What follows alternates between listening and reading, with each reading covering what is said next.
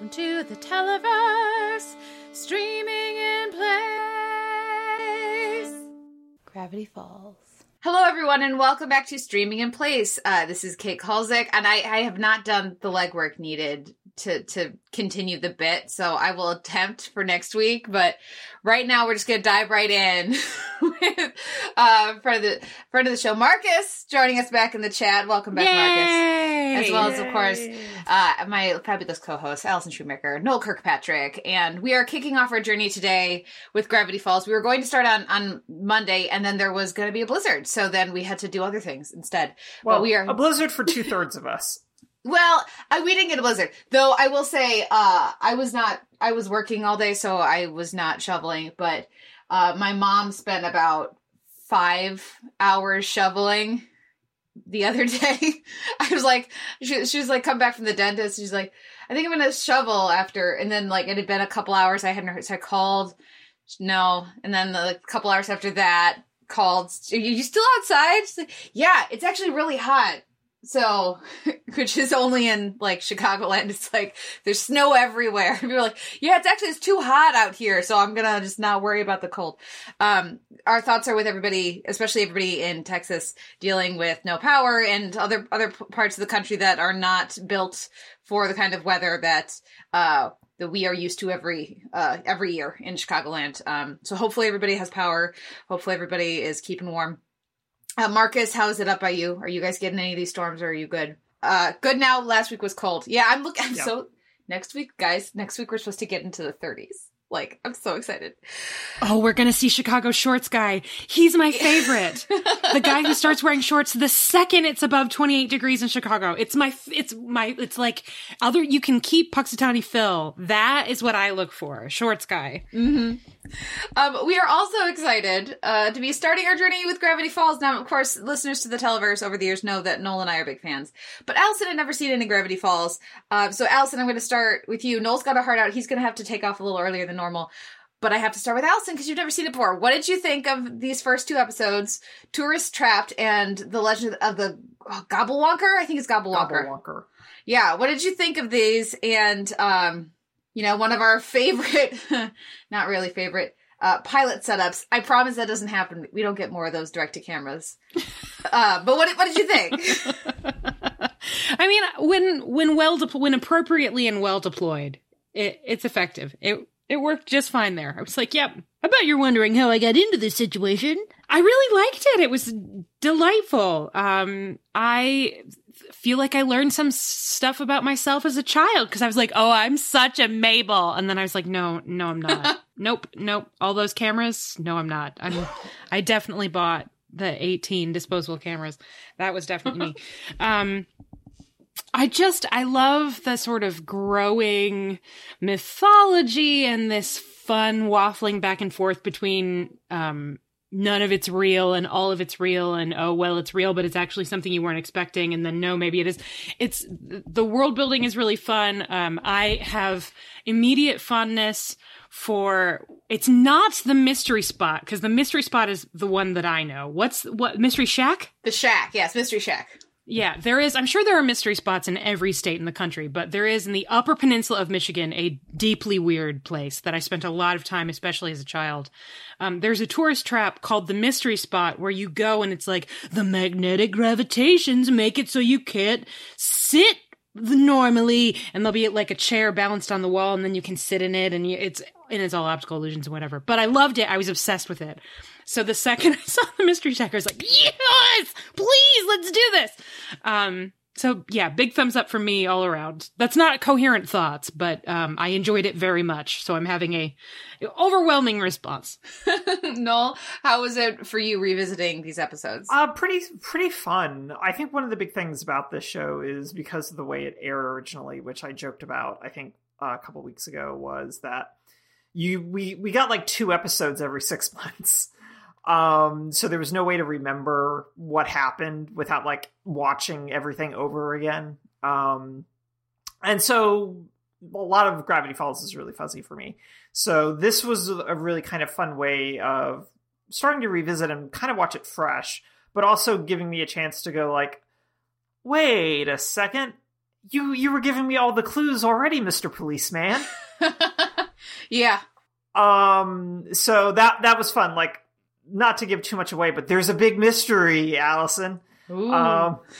And all the clues are there, but they're also all there at the end credits. I hope you deciphered both of the end credit ciphers that are right at the end of each credit sequence.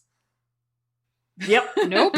There are little Great. ciphers to break down that actually use like proper cryptography ciphers to break down to figure out.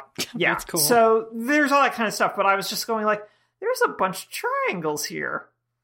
I wonder if that will come back. I'm suddenly parched. Yeah, See, I'm suddenly parched. I've missed this. I have missed this. I won't lie. But there's just such a weird sense of fun and whimsy in these episodes, particularly in Tourist Trapped. That, like Marcus says, of like, I immediately came on board when the gnome reveals happened. It's just like, yes, because how can you not go immediately on board when it's like, no, it's not a zombie, it's just a bunch of gnomes stacked on top of each other. Yeah. Pretending to be a zombie. Pretending to be a zombie boy, because really, how distinguishable are they? Really? Mm-hmm. Yeah, these first episodes, I think I had forgotten about the structure of the pilot, I guess, with the direct to camera and narrating, all that. I was like, oh, I'm immediately annoyed. If I had never seen the show before, I would think the show was worse than it actually is. And of course, it's a fabulous show. I really like it, but yeah, it's just such a pilot-y thing. I was just like watching this going, Gravity Falls, you're better than this. Come on.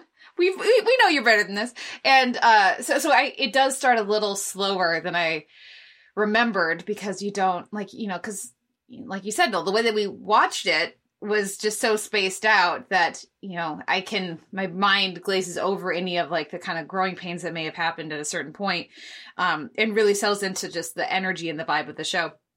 I love how quickly and efficiently they established Dipper and Mabel, and Grunkle Stan, which is delightful. Great Uncle Stan.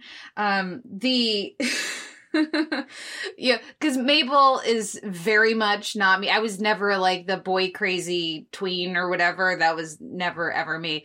But if I wasn't on board with Mabel from Kristen Schall's delightful vocal performance, they make sure that they have you by the end of the pilot when she's like, grappling hook. as like the person in the party who's like go-to is the chaotic good rogue, which is such a cliche, and I'm fully aware of this. I embrace and accept that about myself. It's like, if you gotta pick one tool, you always go for the grappling hook. It's the right choice. And so the fact that Mabel's the kind of character who's gonna be covered in glitter and stickers and all of that, and also be like, ooh, grappling hook. I was like, it's of course I'm going to be on board with them. Jason Ritter's also, I think, really fun as Dipper in that neurotic lead kind of role. But yeah, there's just all the Mr. Policeman, the clues are right there. So I'm going to look forward to Noel and I trying to not be obnoxious about that while enjoying it, while also trying to not ruin things for Allison. The upside is that I can't be like too obnoxious, because so much of this is just very fuzzy in my brain. Mm-hmm. That I'm just like, I'll be okay. It's fine. I can probably accidentally spoil things by misremembering what happened, but it won't be like a just the triangles thing. Yeah. This is important to keep in mind. I mean, y'all managed to pretty successfully not spoil Avatar for me. I'm sure we'll be fine. Right, yeah, no. But that was easy because I have an encyclopedic knowledge of that, so I knew what not to say. Yeah, there is that. Kate, it's funny that you brought up D&D, because I was actually thinking about D&D a lot while I was watching these episodes. I will admit, mainly because my single favorite time as a player in a D&D session was when my friend Neil and I, who were both playing, I think I was a dwarf and he was a halfling, did Two Kids in a Trench Coat to like move through a dungeon. We did the Two Kids in a Trench Coat thing for almost the entire session. And it was so much fun. So obviously I was thinking about that and when we were talking about the gnomes, but, it just has a let's go adventuring and, oh no, now we've got to roll for initiative kind of vibe that I really responded to. Also, aesthetically, I am definitely a Mabel. I may have realized that I'm not a Mabel in any other way. I am not a chaotic good rogue, but I feel like if this were a visual as well as an auditory medium, for those of you listening, I would hold up my computer so you could see all of the pink shiny things in my home that Tom just allows me to have. So anyway, yeah, D&D I think is an interesting comparison, and I'm excited to see if that vibe continues. Well, Noel, because we only have a few more minutes, I'm going to throw it to you next. Thoughts on Legend of the Gobblewonker. I had not realized how quickly we got into like the relationships. I thought I was remembering it taking longer for there to be more warming up to Grunkle Stan, and nope. Second episode. What did you think? Yeah, I forgot about that as well. I thought there was more of it, but I think it's good because you need that warming up to have the whole thing with the vending machine and everything really kind of land of Stan's hiding shit. And you need that dramatic tension of the kids being invested in him and then going, wait, you've hidden all this stuff from us, and watching that unfold and the dramatic irony of that. But on top of that, what I actually ended up really liking in particularly Gobblewonker is the ways in which they continue to play with those expectations of not only do we get that whole thing of Stan seeing the idyllic ideal of a grandparent or great uncle relationship with two young people of like, oh, thanks, Gramp. And all that sort of stuff. But then also what could go really sour when the kids see it of the old man, the old prospector building various robots that destroy towns after he has been disappointed. And the kids going, oh, this is like 2 disappointments away from Grunkle Stan turning the Mystery Shack into a mecca that will then destroy all of Oregon. So I like the way that those kind of character relationships fed into like the mystery of the week kind of deal of, wait, is there this Loch Ness monster in this lake in Oregon somewhere? Yes, but also no, but also yes. And so just building all of that in through character vibes, plus getting a little bit more of an understanding of, oh goodness, his name, I can't remember, Seuss. And bringing Seuss in a bit more as well. I think it just layered really well and feels really lived in from the start. So I really appreciated the structure of that. But then I also just really appreciated in the pilot how we went from zombies to gnomes to gnome golem thing that undercuts everything that you were expecting it to be based on the little "you're wondering how I got here" tease. Of like, you were now expecting gnomes stacked on top of each other that will then be dispersed with a leaf blower. Mm-hmm. Yeah. Yep. I very much agree. I have questions about Seuss. How old is Seuss? Ageless. Yeah. Yeah. Because I always enjoy Seuss, but like, I never got a sense of that, because there were times I felt like he was supposed to be an adult, and there were times I felt like he was supposed to be a high schooler, you know? I'm not sure which it is, because Wendy's obviously a teen, and, you know, like, I don't know, like a sophomore or junior or something like that. Seuss is canonically 22. Okay. Which, to Marcus's point, is still a man-child, so yes. Yes, that's a good point. I enjoy that Grunkle Stan and Seuss are both voiced by Alex Hirsch, who is the creator, which is delightful. Yeah, let me see. I just want to give you any other final thoughts on these episodes before we let you peace out. No, they're both really solid. And I was surprised at how like kind of there's not too much of a curve really across these 2 episodes. So I was pretty happy with revisiting these and going like, oh yeah, these are good. And I'm looking forward to listening to the last however few minutes of this podcast tomorrow. Well, do you have anything you want to tease or say you are excited about for season 1, or even just specifically our next no, because I don't remember anything clearly. Okay. Tease anything. Okay, fair enough. So yeah. Anyway, everyone have fun. I'm gonna go hang out with my landlord. Yeah, have fun. Okay, so Allison, let's dive in a little bit more with the Gobblewonker here, because we've talked a little bit about the gnomes. Do you have any other thoughts on Tourist Trapped? No, it was great. It was really fun. I don't usually laugh out loud when I'm watching something by myself, like many people. That's not a novel idea. But I was watching this by myself because Tom had to work, and I laughed a lot. A lot. It's been a rough week, and it made me feel great. What about the Gobblewonker? Did you enjoy our various other families and Grunkle Stan just really trying to glom on? Yeah, I don't know how he wound up with that lake police security anklet, but he should probably rethink some of his choices. Yeah, I think that this was great. I love a little nice sentimental ending that then gets undercut by the first of all, by the death ray mention, but also then the realization that, maybe there is a sort of Loch Ness, a Gobblewonker, a Loch Ness monster hiding out in this lake.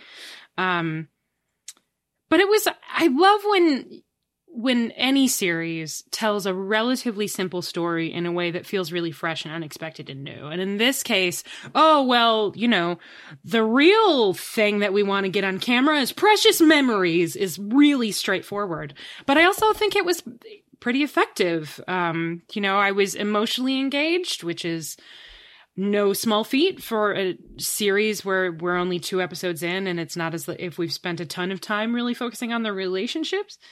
Other than between Dipper and Mabel, I guess. So yeah, I thought this one was also great. I'm not sure I have groundbreaking thoughts on it, but I enjoyed it very much. This is why we're doing 2 episodes for each podcast. Good call. Because there will be at a certain point, things will need to be broken down more, but we are a ways away from that. So that may shift. It probably will not. It's just one of those things that's so fun to it's very disposable, right? You can just watch it and enjoy it, and then you don't need to dwell, and don't get me wrong, that's one of the things I really like about Lodge 49, but it's also nice to just be like, that was fun.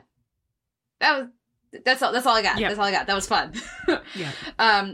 Marcus says, I like the boat's name. Noel pointed out SS Cool Dude, but also Stano War. It's not quite at UK plow naming levels, but it's still pretty delightful. So yes, I'm on board with that. And Marcus, if you have any other thoughts, please do throw them up in the chat.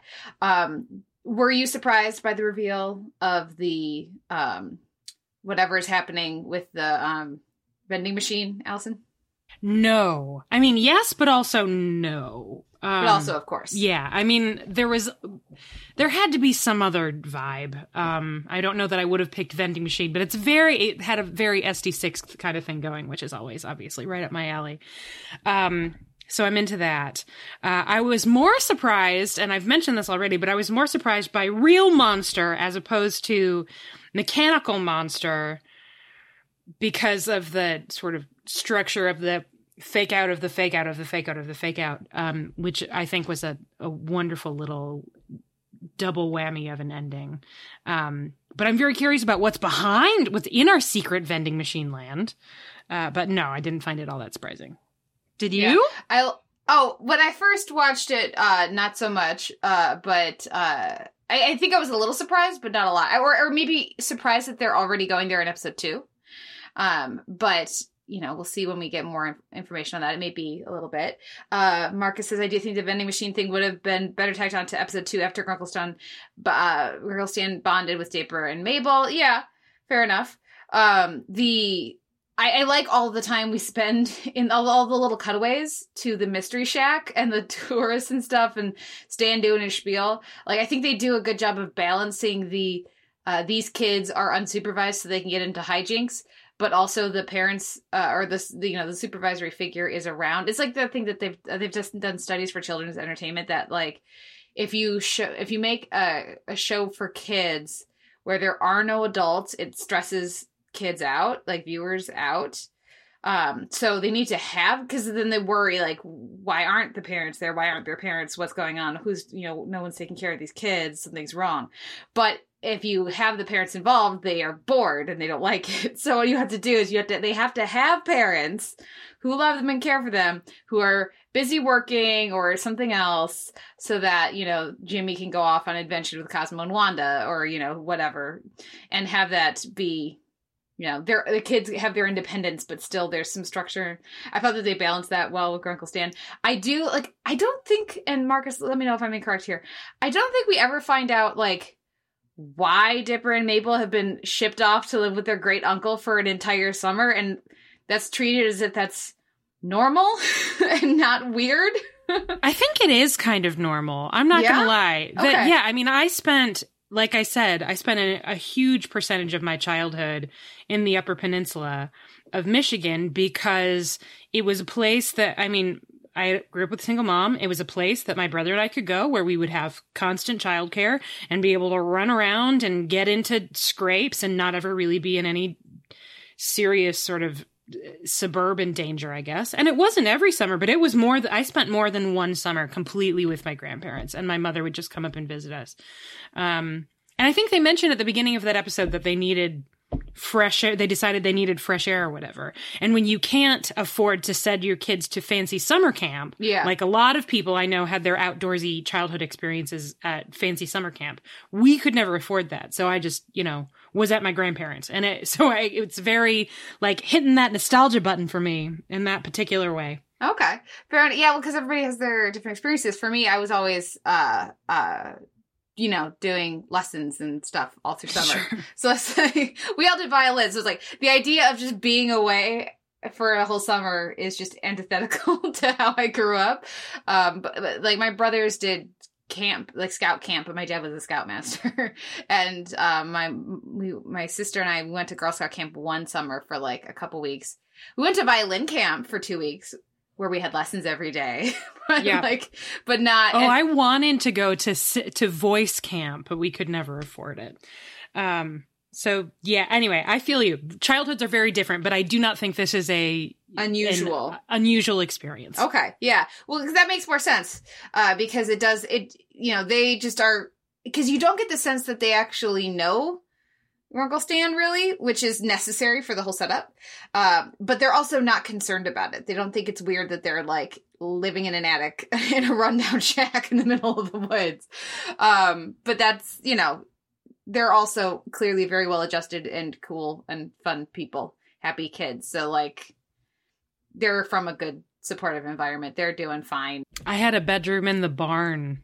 That was me. See, and that's the kind of thing that, depending on the type of kid you are, is super exciting and fun. I loved it. I loved it, and except for when flies would get in. Anyway. Yeah. Marcus did day camp once. Yeah, I never did that. I think it's because we just would go camping and stuff. Because people, other families would like go on vacation and be like, what's that? What?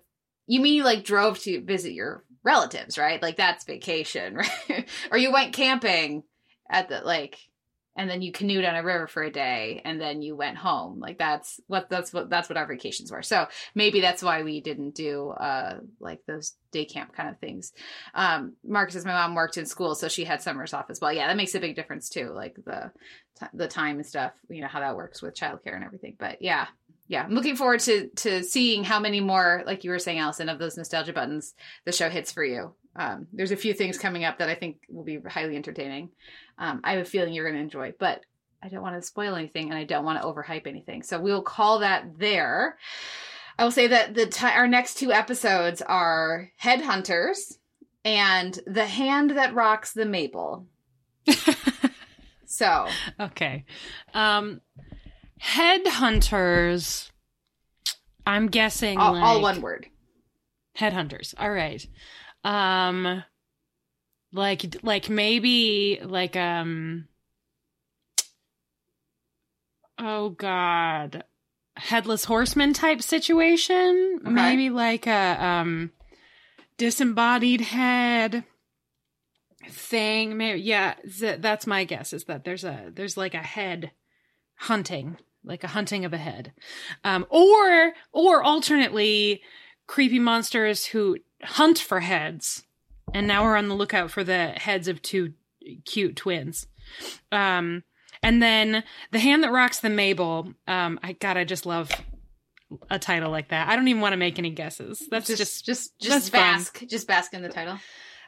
I'm enjoying it. Yeah. You're gonna like some of these titles.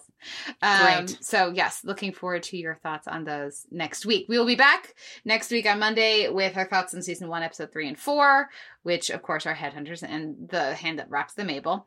And yeah, we're gonna leave it there, and we'll leave it. I want everyone to go to a mental image of a gnome vomiting a rainbow, and just like. That's where we're going to leave it.